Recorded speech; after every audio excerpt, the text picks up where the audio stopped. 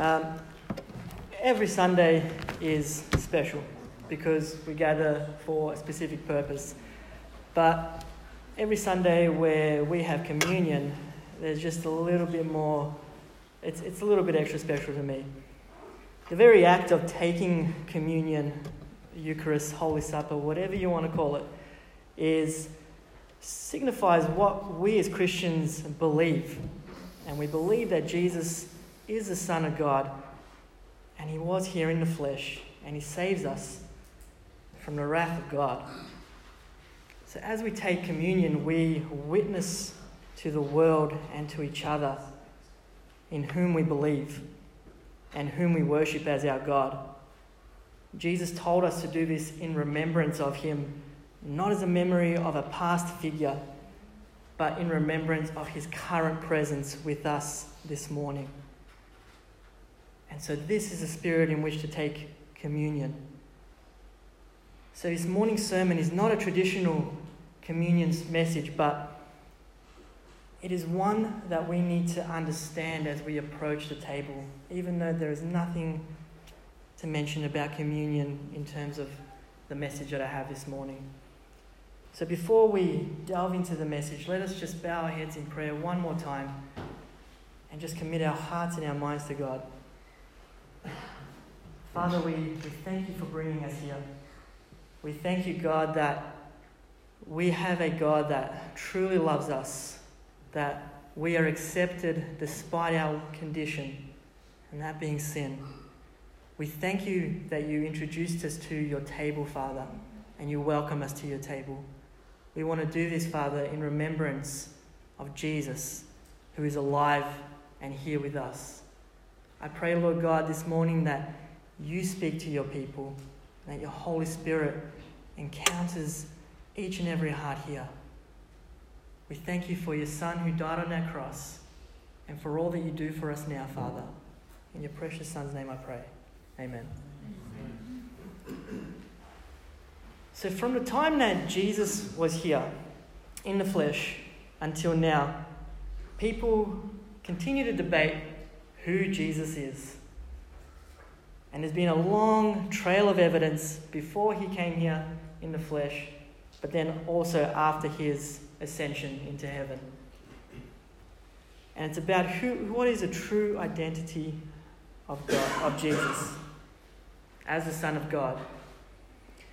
But despite the evidence, people either seek to ignore it or discredit the evidence because it might mean that if we actually accept it, it's got a pretty profound impact on our lives. Especially because judgment lies with Jesus, and we will see that later on.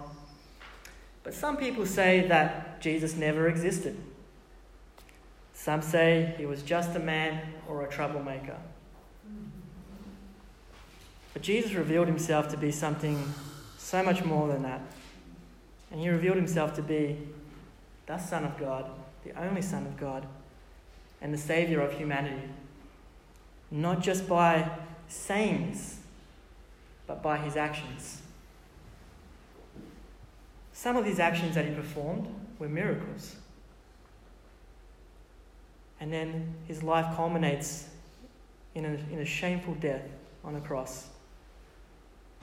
But he comes alive, and the Holy Spirit continues to testify to that. So the question that we need to ask ourselves is, who is Jesus? Is it one of the above answers? Now, for most of us, I know we're Christians, and you might say, well, Tibor, you're just preaching to the choir. But I believe even people who claim to be Christians get Jesus wrong. In John chapter 9, which we're going to look into a man's story here, we will see that even the most religious get it wrong, despite the fact that there is evidence right in their face about who Jesus is. We're going to look at a story of a man who encounters Jesus and is transformed by Jesus and has a powerful story for us, as well as his time back then. Now, the man in this story sits among those who has their life radically transformed. Now, the story I'm talking about, and it's a well-known story, it's in John chapter 9, and it's about the blind man. And I love his story. As I was reading up until this, it just popped out completely at me. And it's written almost like a play. It's quite easy to read, and you're positioned like an audience member of a story. And the beauty of his story, it truly invites you to see yourself in it. So we're going to actually read the entire chapter. Now, I know that might seem maybe a bit tedious, but I want to read it because I feel like there's so much power in reading the whole story. So those of you who have your Bibles, it should be on the screen as well, but feel free to read along in your own translation. And this is how John chapter 9 goes. As he went along, talking about Jesus, he saw a man blind from birth. His disciples asked him, "Rabbi, who sinned, this man or his parents, that he was born blind?" "Neither this man nor his parents sinned," said Jesus. "But this happened so that the works of God might be displayed in him. As long as it is day, we must do the works of him who sent me. Night is coming when no one can work. While I am in the world, I am the light of the world." After saying this, he spit on the ground and made mud with his saliva and put it on the man's eyes. "Go," he told him, "wash in the pool of Siloam," which means sent. So the man went and washed and came home seeing. His neighbours and those who had formerly seen him begging asked, "Isn't this the same man who used to sit and beg?" Some claimed he was. Others said, "No, he only looks like him." But he himself insisted, "I am the man." How then were your eyes open?" they asked. He replied, "The man called Jesus made some mud and put it on my eyes. He told me to go to Siloam and wash. So I went and washed, and then I could see." "Where is this man?" they asked him. "I don't know," he said. They brought to the Pharisees the man who had been blind. Now the day on which Jesus had made the mud and opened the man's eyes was a Sabbath. Therefore the Pharisees also asked him how he had received his sight. "He put mud on my eyes," the man replied, "and I washed, and now I see." Some of the Pharisees said, "This man is not from God, for he does not keep the Sabbath." But others asked, "How can a sinner perform such signs?" So they were divided. Then they turned again to the blind man. "What have you to say about him? It was your eyes he opened." The man replied, "He is a prophet." They still did not believe that he had been blind and had received his sight until they sent for the man's parents. "Is this your son?" they asked. "Is this the one you say was born blind? How is it that he can now see?" "We know he is our son," the parents answered, "and we know he was born blind. But how he can see now, or who opened his eyes, we don't know. Ask him. He's of age. He'll speak for himself." His parents said this because they were afraid of the Jewish leaders, and also had already decided anyone who acknowledged that Jesus was the Messiah would be put out of the synagogue. That is why his parents said, "He is of age, ask him." A second time they summoned the man who had been blind. "Give glory to God by telling the truth," they said. "We know this man is a sinner." He replied, "Whether he is a sinner or not, I don't know. One thing I do know, I was born blind, but now I see." Then they asked him, "What did he do to you? How did he open your eyes?" He answered, "I have told you already, and you do not listen. Why do you want to hear it again? Do you want to become his disciples too?" Then they heard insults at him and said, "You are this fellow's disciple. We are disciples of Moses. We know that God spoke to Moses, but as for this fellow, we don't even know where he comes from." The man answered, "Now that is remarkable. You don't know where he comes from, yet he opened my eyes. We know that God does not listen to sinners. He listens to the godly person who does his will. Nobody has ever heard of opening the eyes of a man born blind. If this man were not from God, he could do nothing." To this they replied, "You were steeped in sin at birth. How dare you lecture us?" And they threw him out. Now Jesus heard that they had thrown him out. And when he found him, he said, "Do you believe in the Son of Man?" "Who is he, sir?" the man asked. "Tell me so that I may believe." Jesus said, "You have now seen him. In fact, he is the one speaking with you." Then the man said, "Lord, I believe," and he worshipped him. Jesus said, "For judgment I have come into this world, so that the blind will see, and those who see will become blind." Some Pharisees who were with him heard him say this and asked, "What, are we blind too?" Jesus said, "If you were blind, you would not be guilty of sin. But now that you claim you can see, your guilt remains."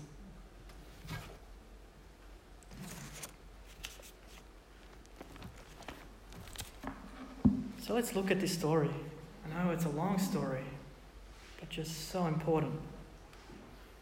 We see that in the beginning, Jesus is walking and he sees a blind man born from birth. He does not speak to the blind man, but his disciples just happen to ask a question. Why is he blind? Why is God allowing his suffering? A common belief of that time, at least in the Jewish community, is that suffering, an answer for suffering was the punishment of sin, or a punishment of parent sin or generational sin. However, Jesus discredits this, showing that this guy's circumstances have nothing to do with his sin or his ancestral sin. John points to a much larger picture of sin here. Now, the need of this miracle is not the man's blindness to be healed, but it is the need for God's works to be shown. Jesus says, "But this has happened so that the works of God might be displayed in him." Now, the work here is about what Jesus does through God. It's about displaying God through Jesus. And secondly, it is defined by belief in Jesus. So Jesus says in verse 5, while I am in the world, I am the light of the world. Jesus makes a claim here of who he is, which is pivotal to the story as he comes to shine light in the darkness. So Jesus walks past this blind man, does not speak to him, but he sees this guy's need. And he sees a need beyond his blindness. He sees a need for this guy's community to see God in Jesus and to see God working in his community. So the blind man does not ask for healing. And Jesus spits in the ground and makes some mud and puts it on his eyes. Now the blind man obviously cannot see what's going on, but he still allows it. He still can feel someone, he can hear people, he can feel someone touching him. And he allows it to occur. He's told to go wash his eyes, and his sight is restored. What a radical change all of a sudden for this guy. Never seen anything in his life. He lived in darkness all his life, and all of a sudden the whole world just opens up to him. Now, he returns home, and his neighbours, who knew him quite well, were quite puzzled because they were used to this guy begging. I would assume being blind, you would be walking a certain way to signify you're blind. Yet I can imagine this guy now with full sight being quite confident, and he walks back to those who he lives with, and they are curious, who is this guy? Considering they probably didn't think a miracle could take place, the only rational answer they can come up with, well, it's got to be a lookalike. It can't be the actual guy. But he tells them, no, it's me. It's the person you've known all along. And they want to know who did this, and he quite frankly tells them it was Jesus. And they want to know where this guy is. Perhaps they want to, interrogate Jesus or verify this man's story by talking to Jesus, but he's nowhere to be found. And so now this man is left to testify for himself. Now, when Jesus radically transforms our lives, it gets the attention of those around us. And people want to know how this change occurred. Now we see that the blind man, like I said just before, he has to serve as his own witness.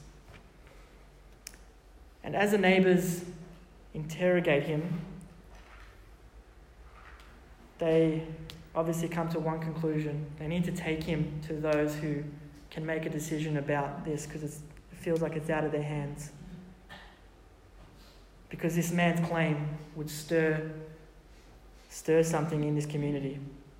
Something supernatural, something unexplained. Because now this guy sees. Now, from verse 13 to 34, the story becomes subject to interrogation. Now, how does one determine the truth? You look at the evidence. Has anyone ever been to court before? Yep. I don't need to know, but it's good to know. Has anyone experienced a trial other than just a court hearing? Maybe on TV. That's probably the closest. Well, as part of my job, there is a statutory component, so I used to be in court a lot.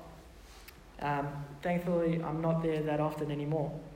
But the whole idea in a nutshell is to ask the court to exercise judgment on a case that's brought before it. Now, the way they do this is they look at the evidence that's presented to them. Now, that's done in many ways, but I've had to sit in that evidence box before and provide my account of why I was bringing things to the court. And then the other lawyers would cross-examine me and would check the validity of what I'm putting forward to them. And as you can imagine, the cross-examiners will bring their own evidence against mine, and it just becomes, literally that's why you need a judge to weigh it all up and come up with a decision about what is at least the truth in that case. So, let's look at this guy who gets cross-examined by his community for his witness. I can tell you from first hand, this is uncomfortable. A light shining on you, and you have to give an account. Now, because everyone is looking at you, and what you say actually has an impact. So, the formerly blind man provides an account of what happened in verse 13 to 15 to the Pharisees. These are the leaders in his community when it comes to religious matters. But instead of the religious people focusing on the miracle and what that means, they focus on something completely different. They are automatically focusing on Jesus breaking the Sabbath, a day on which no work can be done. Now, for Jesus to make mud with his spit, it would have required, a bit of kneading, I would imagine, to create enough mud. And that was a violation of the Sabbath. Therefore, according to the Pharisees, a sin had occurred. Now, in verse 16, they've heard that the man said and automatically discredit his testimony because they believe that Jesus cannot do miracles because he is a sinner, and sinners cannot perform anything supernatural. Now the formerly blind man is asked, "Who do you say this guy is to you?" The man says, "He is a prophet." What did prophets do? Yeah, what else did they do?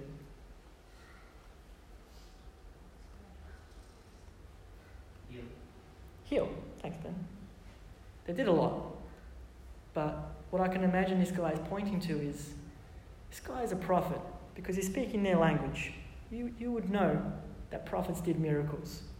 And so this guy is someone special. But yet they still didn't believe. So this man's story starts to unfold. It's not about physical blindness anymore. It's actually whether you can truly see God. Now, the story continues, and they, the Pharisees, did not believe his account of what happened, so they get the parents. So if they can discredit this guy's story, that he was never born blind and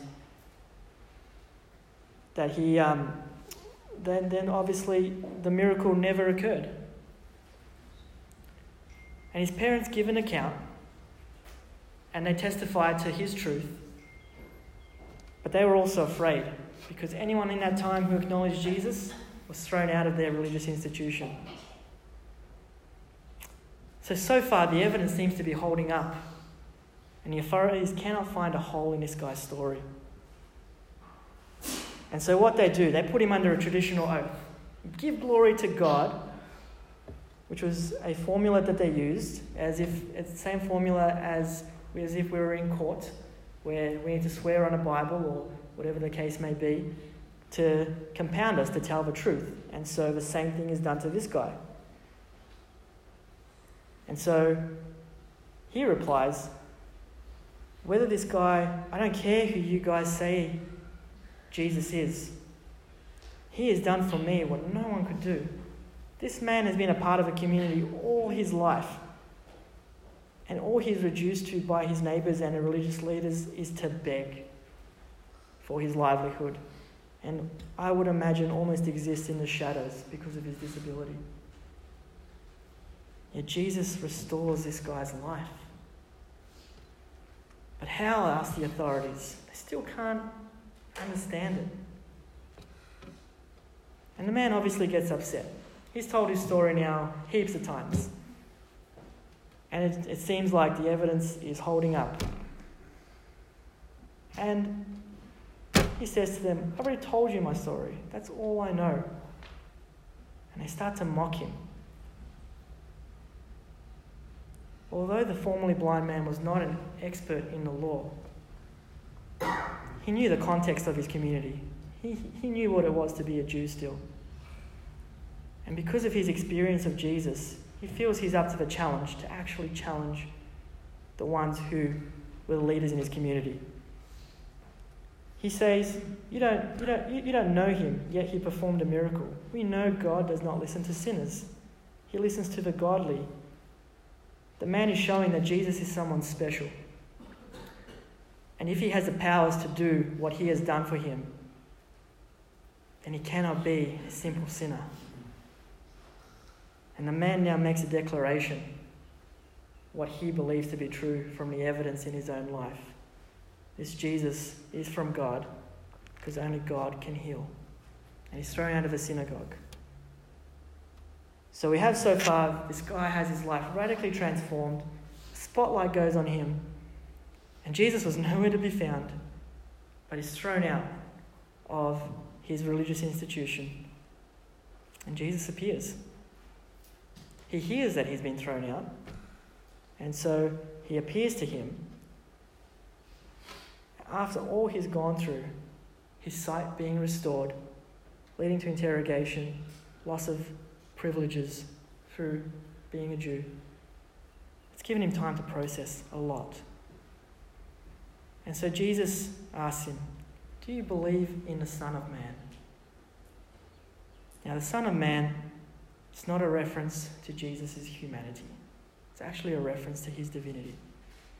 So the Jewish reference is of a future figure who marks the beginning of God's final judgment. Jesus is that figure through whom we are all judged by. Now the man wants to believe in him and asks, who is he? And Jesus tells him, it's him. Now the man declares, I believe, and worshipped him. And the Greek word here for is proskuneo. I think I did that right, huh? And in John, the worship of God in this word is when the man worships Jesus, he's actually acknowledging the presence of God in Jesus. Now Jesus says, for judgment I have come into this world, so that the blind will see, and those who see will become blind. Now the authorities heard what he said. The religious people heard what he had said. Are we blind too? Given they were of the highest religious order, they expect Jesus to actually exempt them from judgment. But the whole story is not about physical blindness. It's whether we are blind to who Jesus is. The man born blind received his physical sight, but his true sight was restored when he recognized who Jesus was, the light of the world. How often do people believe if they are morally right, ethically correct, good people, that God should spare them from judgment? That is true blindness. Yet Jesus in this story reveals that sin is not only what one does through behavior. That is secondary to what the bigger picture is. The story reveals of not the sin, the ultimate sin is not belief in Christ. We are in need of something much greater than ourselves to be saved from this judgment. That is grace. Jesus takes the sin of the world by giving the world access to the light and the love of God. Jesus gives people the opportunity to redefine their relationship with God, not through religion, but through Jesus himself. Now the Pharisees, if they had not had the opportunity to see this evidence in John 9, they could not be accused of being blind. But yet they see the literal works of Jesus and they still refuse to believe. They turn down what Jesus offers and they bring judgment on themselves. So our story this morning points to one significant fact. God wants us to move from blindness to sight. Move from the blindness and darkness that surrounds us until allowing Jesus to reveal his light in us. Reveal a brighter reality. We have a man in this story who was born blind, living in darkness all his life, physical darkness and spiritual darkness. And he's given healing for both. Jesus gave this man hope of something much greater than just simple physical sight. As the blind man's life was so radically transformed by Jesus, he could not do anything but testify of the very truth of what has occurred in his life. God revealed to him that blindness and previous suffering was for God to reveal the truth about Jesus to him and his community. Now, the disciples questioned sin in the beginning in this story. And as I mentioned before, the true message of John's gospel when it comes to sin is denying Jesus as the light of the world who offers true sight is the sin that's committed here. Now, you remember how I talked about evidence in court, how I went to court. Now, the man had his own testimony. He had a testimony of his parents. He had a testimony of his community who knew that he was blind. When God transforms us, the story holds. We have to be confident in that. Jesus has the ability to transform our lives. It may not be by a physical healing miracle, but the evidence here is showing us that he understands what humanity truly needs. Being restored to sight and having his light. We see the blind man is rejected for believing in the ultimate truth. His society pushed certain truths on him. However, in light of what Jesus did, these truths crumbled. Though he may be rejected for the truth of Jesus, he never turns anyone away. His invitation always remains open. So as we take communion this morning, we testify and declare that Jesus has transformed our lives, and we declare that he is the light of the world who has given us true sight. I'll leave you with the same question that he asked the blind man. Do you believe in the Son of Man? May the Lord bless his word.